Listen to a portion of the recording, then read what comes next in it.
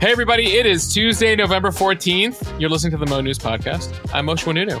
And I'm Jill Wagner. This is the place where we bring you just the facts. And we read all the news and read between the lines so you don't have to. Jill, big news today. Today is National Pickle Day. Do you have a favorite pickle? It is not a topic that I feel extremely strongly about. Some people are pickle people. I do like a good sour pickle. I prefer I think that's like a dill pickle. Yeah. The problem in my house is that many years ago, when my husband was a pledge in a fraternity, they must have done some activity that involved pickles, and he can no longer go near a pickle. So we are basically not allowed. I don't know what went on. I think it involved eating copious amounts of pickles, but we are not allowed to really have pickles in our house. Okay. Pickle-free household. Sorry, Michael, for whatever happened. You know, I have to say, I'm not into the sweet pickles. There's always some sweet ones, especially if you go to like a deli in New York City. You'll get a variety sometimes of pickles. The sweet ones don't cut it for me. Variations on sour, I feel like, are the way to go. Jill, I should mention before we get started here, premium members, you guys have a new podcast over on the Mo News Premium Pod, have an interview out with Garrett Graff. He is a longtime national security reporter, has a new book out on UFOs, basically a comprehensive history of the American government, what they've covered up, and why they covered it up. I think you'll find it fascinating, Jill. We go into the true story of Roswell. We also go into presidents and who's been most fascinated by UFOs. We've mentioned on this pod Jimmy Carter, but Ronald Reagan, Bill Clinton, huge UFO people. They both came in office saying, tell me everything we know about the UFOs. So we dive into that. I think you'll find it fascinating. And like many things government, the cover-up exists, but it's not to hide things they do know, but more things they don't know. Incompetence, if you will. I can't wait. This is so up my alley. I cannot wait to listen. So yes, we have that over on the Premium Pod. For those of you who aren't members, you can join over at mo.news/premium.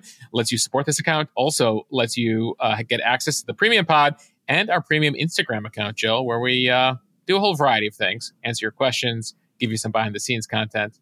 We keep it interesting. So I think that this afternoon or one day this week, I'm going to do a behind the scenes as I put together the podcast. And I'm going to ask people on the premium account what kind of stories they want us to focus on.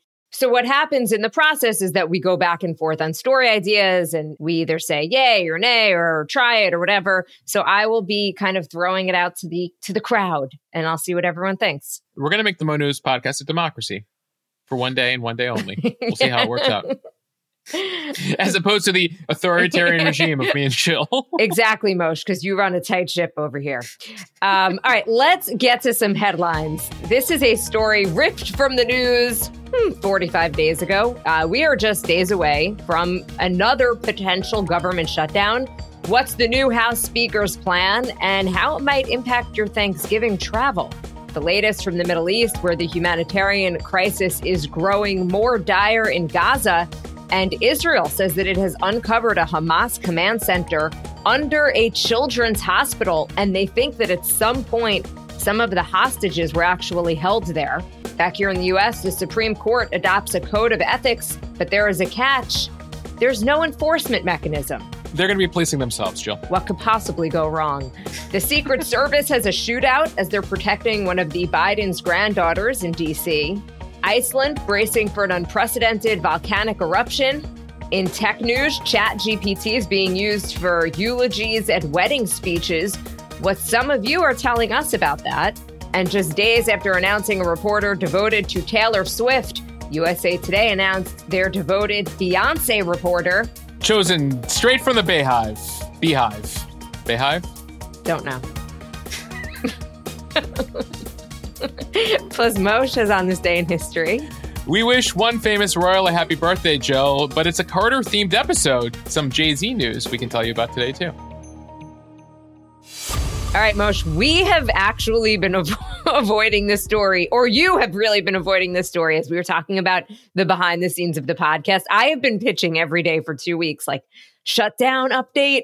And you're just like, nope. Well, it's just like Congress does this to us over and over again. You know, if you know the Charlie Brown comic, like I feel like, you know, Congress is like Lucy with the football and like they're like, we're going to have a shutdown. We're trying to avoid a shutdown. I'm like, oh, I can't cover this again. So anyway, We are now within a week of a potential shutdown, so I felt obligated. Like, let's let the people know. They're going to be hearing about this. What do they need to know? And so, Jill, here we are. Yes. So here we are, just a few days away from another potential government shutdown. The current spending plan expires at midnight on Friday. Certain government operations will halt if House Republicans cannot agree on a plan that also gets approval from President Biden and the Democratic Senate. And so it means Washington again faces this wild ride of shutdown brinkmanship. The brand new House Speaker, Mike Johnson, may already be losing his first big clash with a few hard-right lawmakers in the Republican caucus who are already creating headaches for him. And he may soon find himself in the position that doomed his predecessor, Congressman Kevin McCarthy, needing Democratic votes to keep the government open. Johnson on Saturday unveiling a complex two-tiered plan to temporarily fund the government with a pair of deadlines in January and February for the passage of permanent department budgets. The move could head off the Washington holiday season tradition of shutdown dramas and mammoth, all-encompassing spending bills. Johnson is facing a handful of GOP defections on his two-step strategy to fund the government, meaning that he will need Democratic support to avert this painful shutdown at the end of the week. Already, at least 7 conservatives have said that they will vote no on Johnson's plan, and many more could join that group. Johnson can only afford to lose 3 Republicans on this funding bill. So the political and geopolitical costs of this mess only growing. They've already spent 2 months on this, and then there were those 2 weeks without a speaker. And Moshe, I think it's safe to say Mike Johnson reconsidering why he wanted this job. Why am I speaker again, besides the really nice office? Actually, the Speaker of the House has this really amazing office, Jill.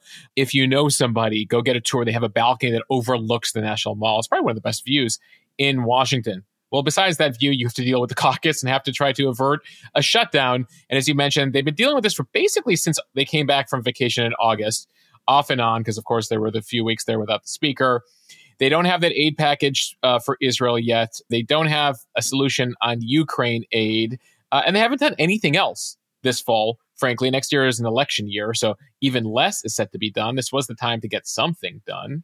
And yet here we are. So as far as his complex plan that already has some opposition amongst Republicans, it's what's called a laddered CR. It's a continuing resolution. AKA, it basically takes what we're currently doing and extends it longer. It's kicking the can down the road. But this is a laddered approach because basically it would extend the operation in some agencies till January 19th, in other agencies till February 2nd. The way the government funds itself is all the various departments, right? The Agriculture Department, the Energy Department, the State Department, the Pentagon, etc. So he was going to prioritize some, then make others less of a priority, keep money going to them until they can come up with a new deal. So effectively, again, just kicking the can down the road, trying to work on the departments they can agree on, the more controversial ones, push that deadline further.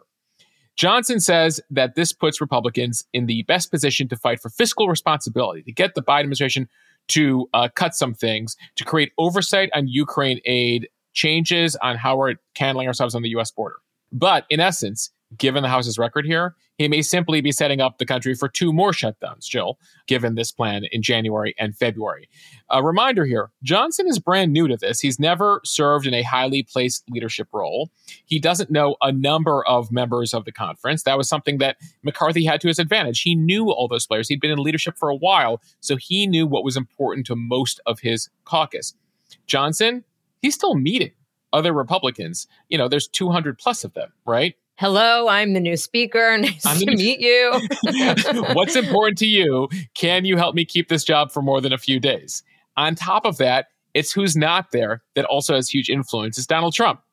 He has huge influence on a number of far-right Republicans. And with a tweet or an X or Truth Social or whatever he's doing these days, he can basically dictate the fate of this. To give you a sense of what he's facing, somebody who's very loyal to Trump, Marjorie Taylor Greene, we've mentioned her on the pod before. She took to Twitter. I'm going to still call it Twitter, by the way. I know it's called X, but let's just call it Twitter. And she listed objectionable items in the Johnson plan. In all caps, she writes, "No money to Ukraine, ! Close the border, ! Stop the weaponized government, ! Impeach Biden, Mayorkas, Chris Wray, Merrick Garland, and Graves." Those are her demands. And that gives you a sense of a handful of people he's dealing with in his caucus. So you have this debate amongst Republicans. We've seen it a number of times now. The Republicans who are practical and pragmatic saying, listen, Democrats control the Senate. Biden controls the White House. We all need to come to a deal here. We have to make a compromise. Biden says, guys, we made a deal back in the summer. We made a compromise. I cut a bunch of budget items because, at that time we were trying to avoid a debt ceiling crisis, a debt default. And so I've made concessions to you guys. We're done. That was the deal. Well, Republicans are coming back for more here. And so you're seeing, an issue here. The White House, by the way, is also dumping on Johnson's proposal, saying it's a proposal for Republican chaos, more shutdowns, full stop. They're wasting precious time with an unserious proposal that effectively cannot get through the Senate and the White House. Now, in terms of some practical implications, aka how does this affect us? The shutdown could force TSA employees and federal air traffic controllers to work without pay. Just as the busy Thanksgiving travel season begins, about 4.7 million people are expected to fly over that 5-day period surrounding Thanksgiving, the highest projection in nearly 2 decades, according to a forecast that was released Monday by AAA. Yeah, keep in mind that a government shutdown doesn't affect mandatory programs like Medicare, Social Security, etc., but it's all the non-essential parts or what's deemed non-essential parts of the government that's impacted. So that could be food inspection, that could be National Institutes of Health funding. Like you mentioned, Jill, TSA air traffic controllers would not get paid. By the way, that's what led to the end of the last shutdown during the Trump administration when people started walking off the job and it was impacting how we were traveling. That was back in 2018, 2019. So national parks will be closed, a whole variety of things that we'll get into later this week. But we would just want all of you to have a heads up that this is what Congress is up to this week, and we'll track it for you. All right, now to the Middle East. Fighting continues around Al-Shifa Hospital, which is the largest in Gaza. The facility's director telling CNN the conditions are catastrophic as essential units have collapsed. A story that we mentioned yesterday, doctors had to remove some premature babies from incubators when oxygen ran out. So they're basically wrapped in foil as a way to keep them warm and alive. Operating rooms at the hospital out of service. For its part, Israel says Hamas has its headquarters below the hospital. It's something that American officials are also confirming to CNN, citing their own intelligence. They say Hamas has a command node under the hospital and that it's using the fuel that is intended to run the hospital for their own purposes. Hospital doctors and Hamas deny that claim. Regardless of who's to blame, the situation for the patients there is quite dire. Jill, right now, the Israelis have been trying to work with the hospital to evacuate the facility. They're also asking the Europeans and others to help here. There have been potential plans to create some offshore hospitals to evacuate the patients out of there. The Israelis say they're creating a corridor to evacuate them, but they haven't been able to coordinate this. And keep in mind that the administrators who run the hospital report into the Hamas-run health ministry, which doesn't want to cooperate with the Israelis, again, making this even messier. On to another hospital. Medical officials say Al-Quds Hospital, the second largest in Gaza, also out of service. The Israeli military said Monday that it killed a group of Hamas fighters that were, quote, embedded among civilians there. And also on Monday, the IDF brought press into the Rantisi Children's Hospital in Gaza. So this is another one of the Gaza hospitals in northern Gaza. Jill, we should note there's about 36 hospitals in the Gaza Strip. And an IDF spokesperson saying that Hamas operatives were holed up there and that the IDF has evidence indicating that hostages were likely held there as well, including an improvised toilet and other infrastructure that would have been used to hold hostages. He says, quote, underneath the hospital in the basement, we found a Hamas command and control center, suicide bomb vests, grenades, AK-47 assault rifles, explosive devices, RPGs and other weapons, computers, money, etc. And we also found signs that indicate Hamas held hostages there. He says Israel helped the hospital managers evacuate the Gaza patients to a safer hospital. And he reiterated they're at war against Hamas, not the people in Gaza, especially not the sick, the women, or the children.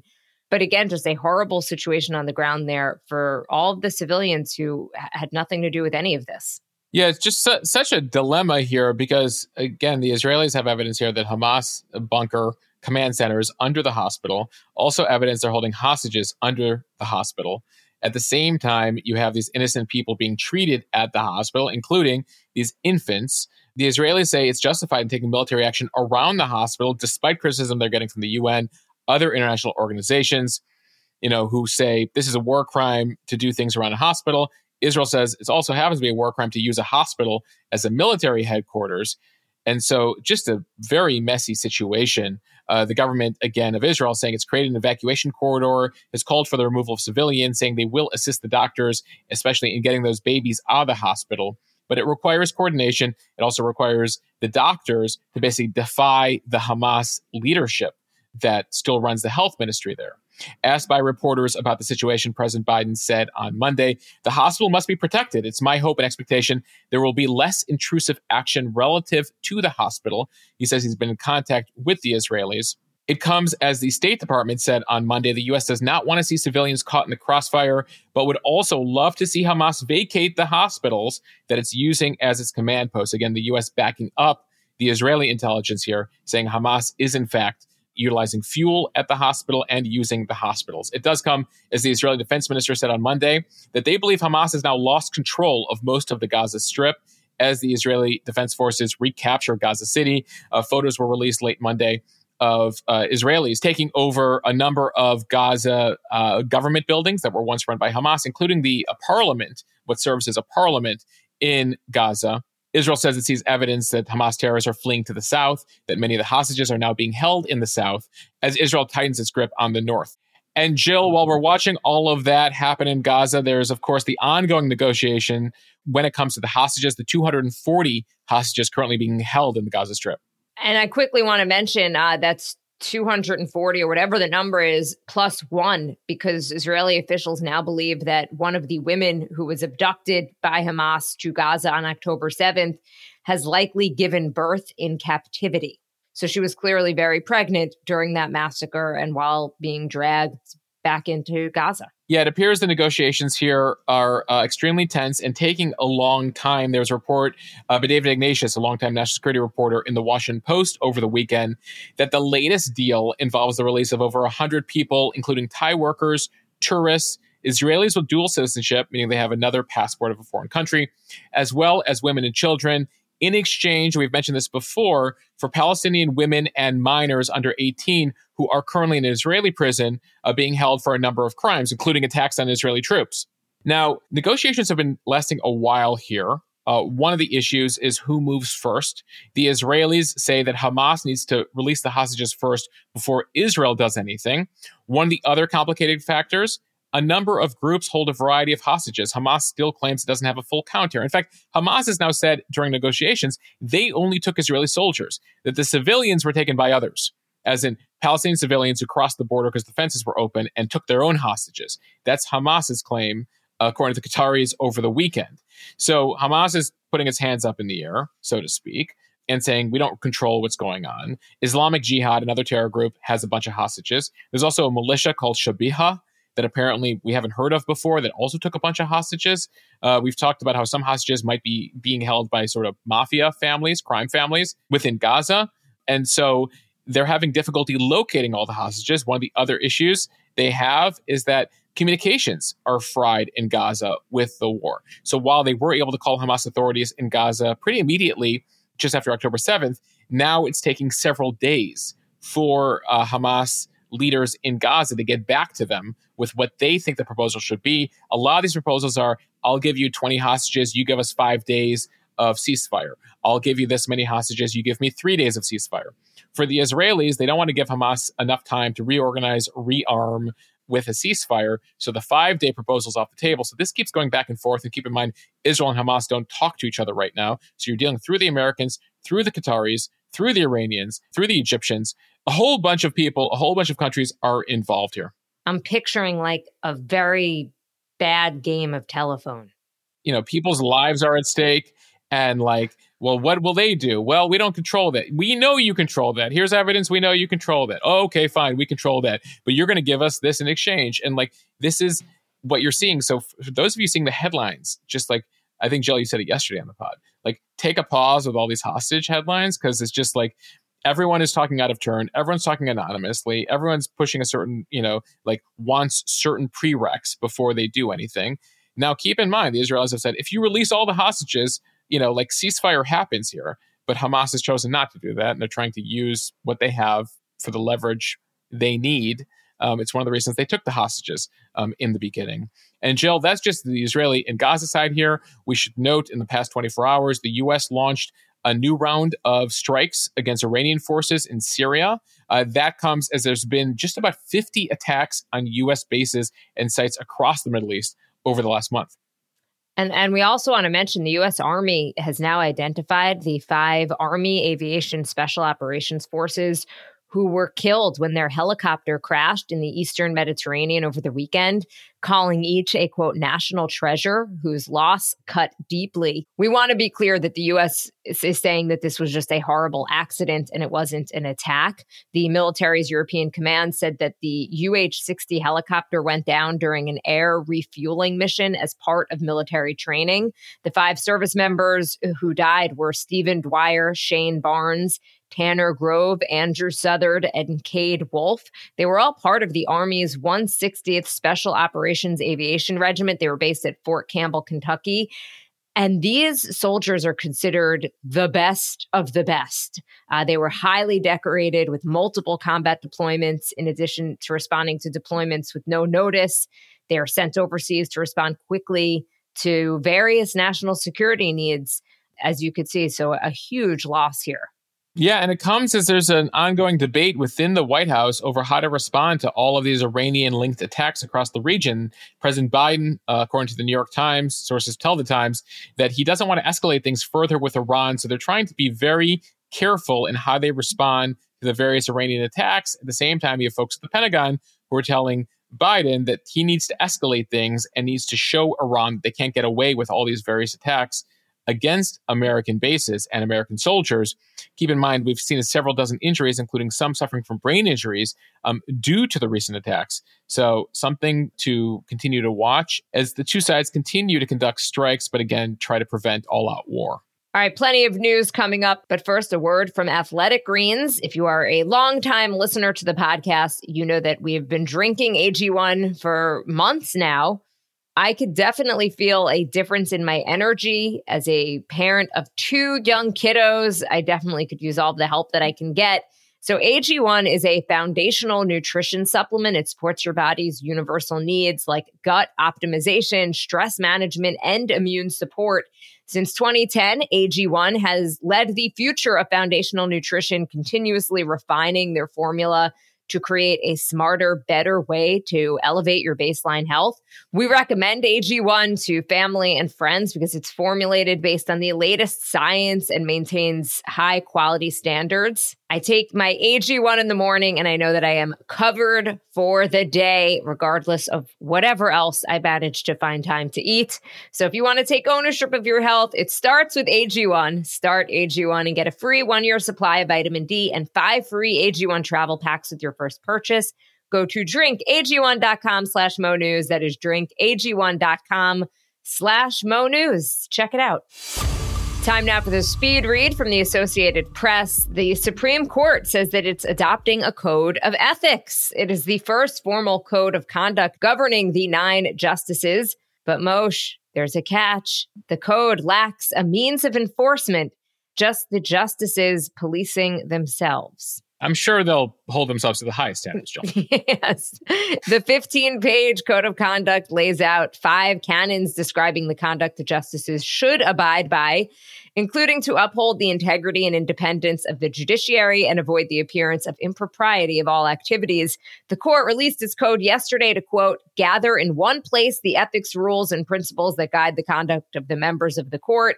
The code says justices should not allow outside relationships to influence their official conduct or judgment, placing restrictions on justices participating in fundraising and reiterating limits on how they can accept gifts. It also states that justices should not, to any substantial degree, use their judicial resources or staff to engage in non-official activities. So, of course, here, a lot of this is very subjective, right? They say the justices who are weighing a speaking engagement should, quote, consider whether doing so would create an appearance of impropriety in the minds of reasonable members of the public. Again, all very subjective. They've been nominated to interpret the law. And so here they are, it's up to them to interpret their own rules to govern themselves, too, just like they interpret the Constitution. And those various rules, these rules, of course, impact only 9 of them, whereas the rules that they consider on an annual basis, impact all 350 million of us. So unlike other members of the federal judiciary until now, the Supreme Court's 9 lifetime appointed justices had long acted with no binding ethics code. By the way, Jill, among modern democracies, we're the only one with lifetime judicial appointments. We should just note that for the record. It's a special American thing. All the other countries, they have term limits on their judges. As far as this ethics code, most of the rules outlined in the code are not new themselves, but they haven't been published before. And so the belief is that for years, the fact that it wasn't published led to a misunderstanding that the judges on the court might misinterpret the intention here. So they've put it to paper after a lot of criticism of late.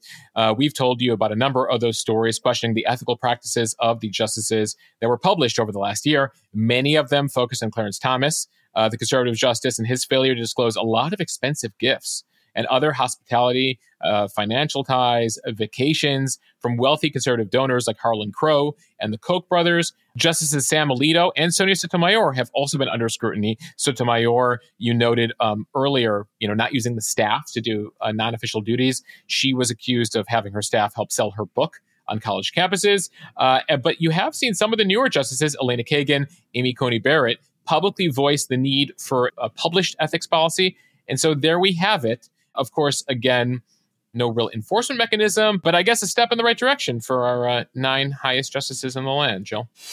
From CBS News, officials in Iceland are preparing for a possible volcanic eruption in the wake of hundreds of earthquakes that forced a coastal town along the nation's southern peninsula to evacuate and prompted a state of emergency. There is a, quote, significant likelihood that an eruption will happen in the coming days.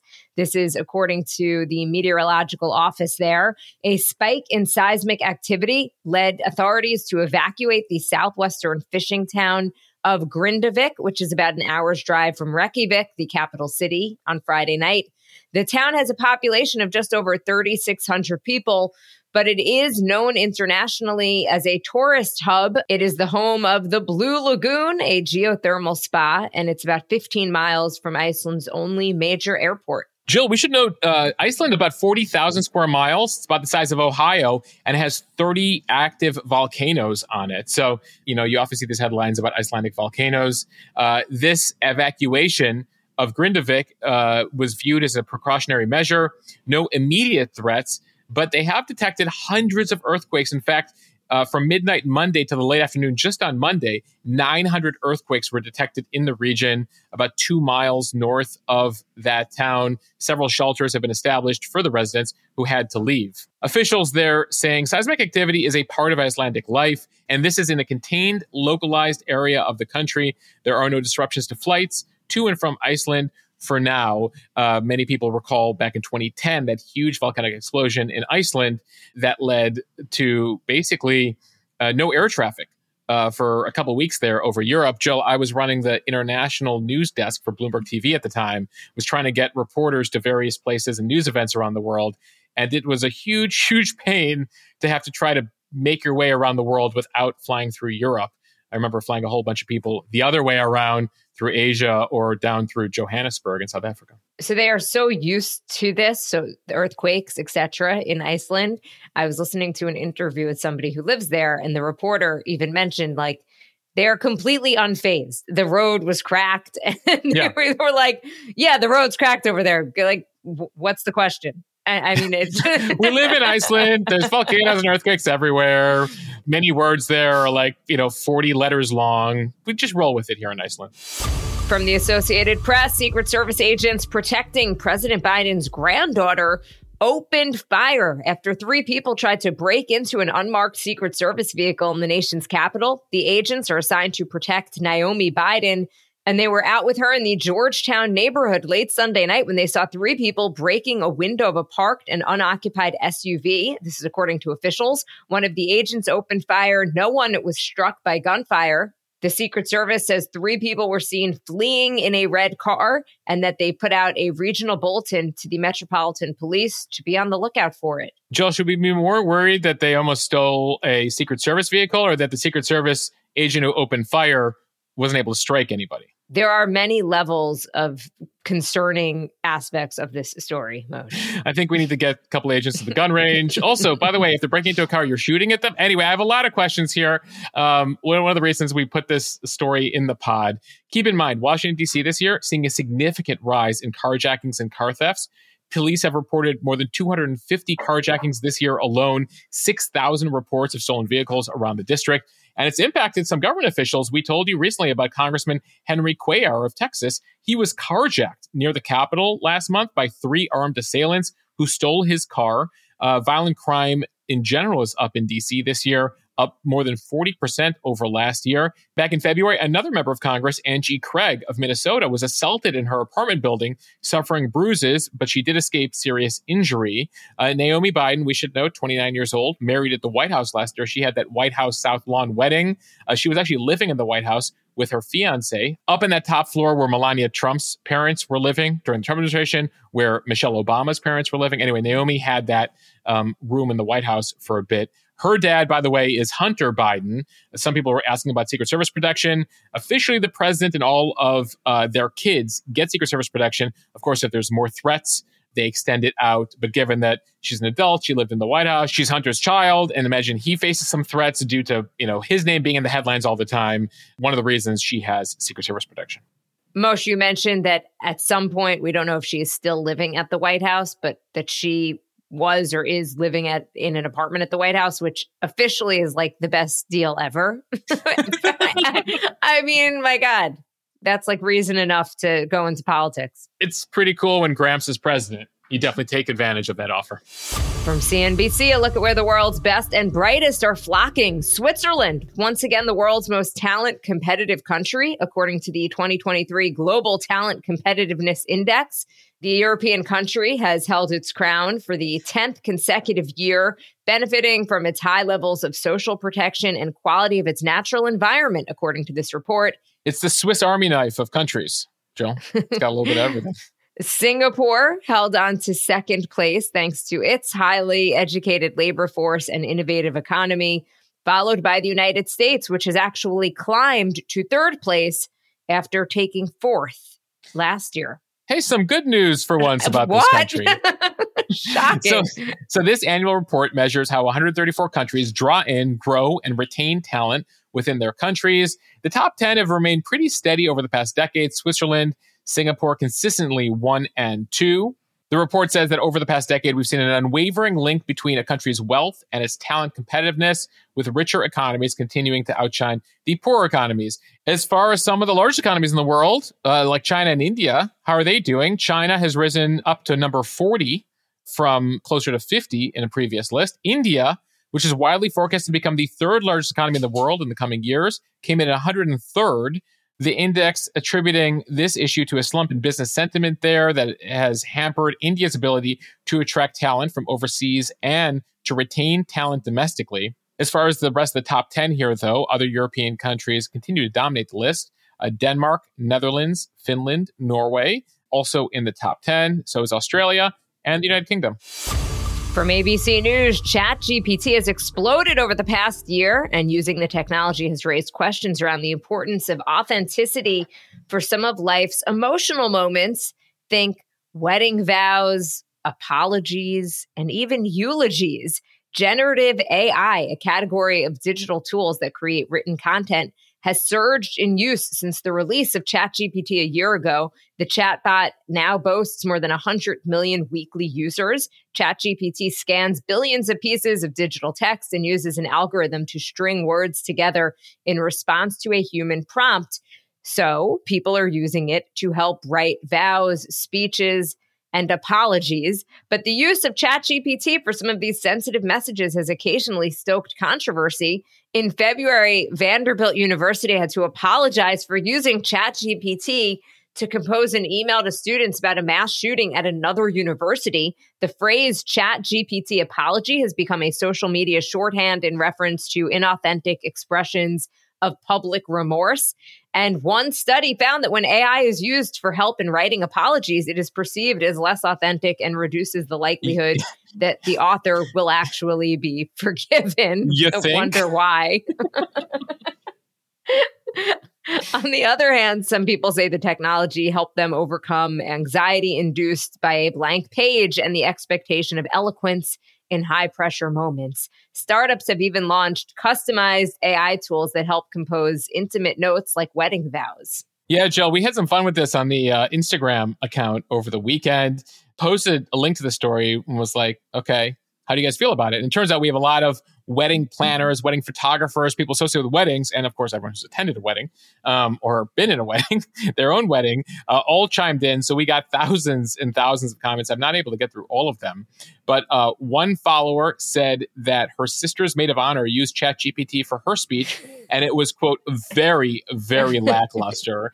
They said they were all mortified for her, and the rest of the wedding guests grimaced. And then on the other side, you have a wedding planner who chimed in on the Mo News Instagram account who said, I actually think it is a great tool for people to write their toast. By the way, it's a toast, not a speech. No one wants to hear anything longer than 3 minutes. Please and thank you, the wedding planner says, saying they've heard lots of terrible speeches, so they think it can only get better if you're using ChatGPT effectively. I think one of the tricks, Jill, with ChatGPT is you don't just take the first output, you re-input it and you tweak it over time with some details to really make it feel more custom. You use it as a draft, if you will. Totally, because it can be daunting to look at a blank page. So you use it, it starts the whole thing for you, and then you tweak it. It's why I think they say that more Americans are fearful of giving a public speech than of death, right? Jill, but I did also ask people, I was like, tell me about the worst wedding speech you've ever heard. And most of these are non-ChatGPT things. And the things people have said, the things fathers of the bride, maids of honor, best men, things have been said in vows. It was mind-boggling, Jill. I mean, I guess it's explained by the fact that we have a 50% divorce rate in this country, but... Give us the worst one. Okay. The father of the bride congratulated his daughter on her virginity thus far. Marriage advice from the bride's dad, who had just very publicly cheated on his wife. Bride, my cousin, saying her marriage was going to be better than her parents, who are divorced, also sitting in the room. The officiant talked about the joy of sex as part of the ceremony. A groom talked about how good his bride was in bed. Ugh. I want to vomit, the person tells me.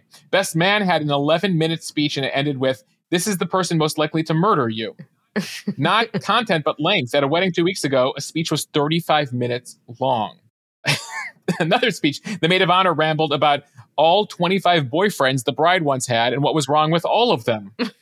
Maid of honor said, people always thought she was prettier than the bride. Ironic that she was single and speaking at the bride's wedding. I wonder why you're single.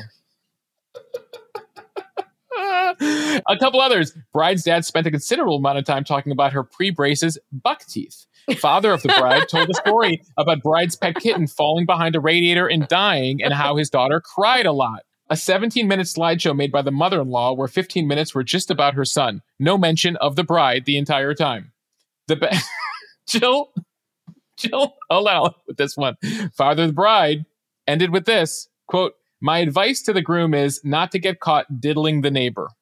What is wrong with people? You know what?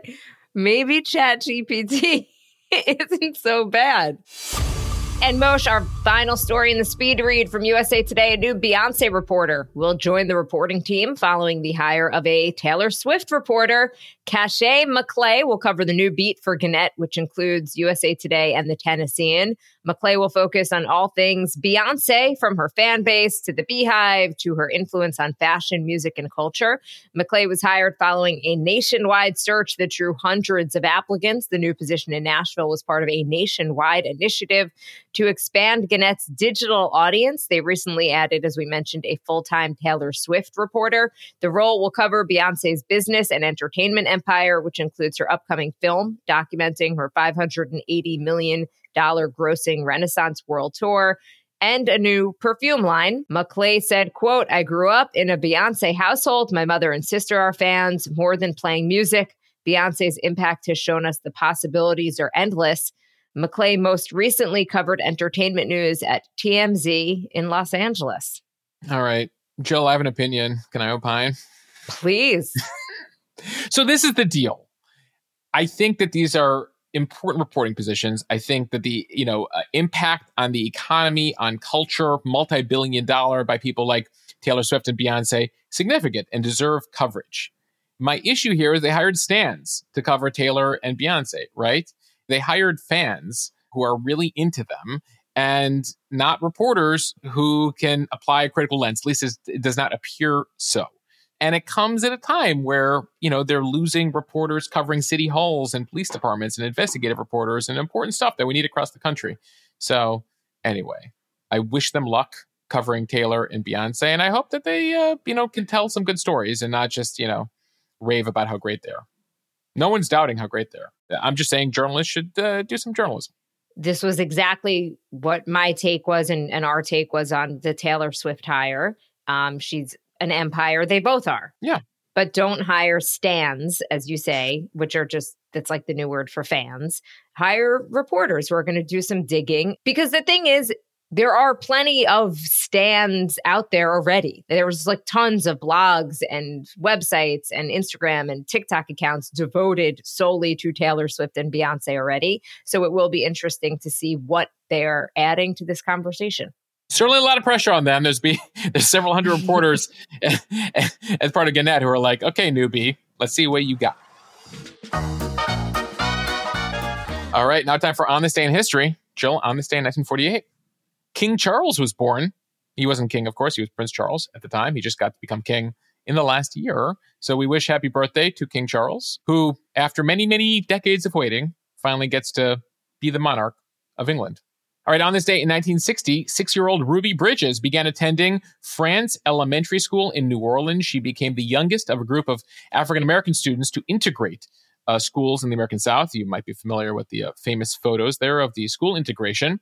A significant moment in American history. Staying in the 1960s here for a second, on this day in 1969, Apollo 12 was launched, carrying a crew to the moon. Jill, Apollo 12 gets no love. Apollo 11, of course, was in July of 69. The first group, Neil Armstrong, Buzz Aldrin, who landed on the moon. Apollo 13, obviously with the chaos and the failure of that mission, but the fact that they were able to safely get them back to Earth. Apollo 13 got a lot of love. But on this podcast today, we're going to give Apollo 12 a little love. Notably, Apollo 12 was struck by lightning twice, causing problems with the instruments, but no damage as it made its way to the moon. Apparently, it fried its camera, too, so we don't have many images from Apollo 12. But there you have it. And on this day in 2002, 21 years ago today, Nancy Pelosi of California became the first woman to be named leader of either party in Congress. Of course, she would go on to be both minority leader and speaker several times for the Democrats. All right, we end here with a bit of pop culture. Jill, a shout out to a TV show that had a lot of impact on me as a kid. On this day, 35 years ago, Murphy Brown premiered on CBS, starring Candice Bergen. It was a show about a weekly news show. And I, as a very young elementary school, middle school student, used to be really into Murphy Brown. And I was probably the only 8-year-old that wanted to be Miles Silverberg. I don't know if people know that show, but I wanted to be I wanted to be the executive producer of a news show. I might have been one of the only second or third graders to have that vision as I watched that show. Well, I was a huge Murphy Brown fan as well, Moshe. So this podcast is making a lot of sense. I would say like that show, of those of you of a certain age who listen to this podcast, Murphy Brown, LA Law, and West Wing were like the 3 shows of my youth. And I was like, I wavered from journalism into law, then back to journalism and politics based on watching those shows through the 90s. All right, a bit of music news here. On this day 25 years ago, Lauryn Hill reached number 1 on the Billboard charts with Doo Wop, That Thing. That thing, that thing. That thing. And finally, turning 20 today,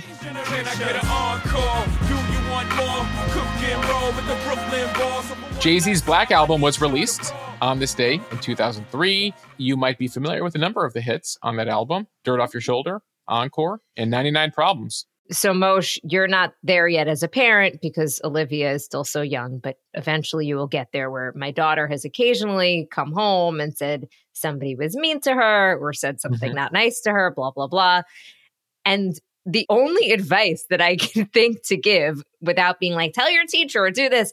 And if you're listening to the pod, you can't see me, but I'm doing like the dirt off your shoulder type of thing, which is basically my advice to her. Like, yeah, get that, that kind of dirt off your shoulder brush it off. Who cares? Do like Sean Carter, young Yes. Alex, and brush that dirt off your shoulder. Correct. It's working for him.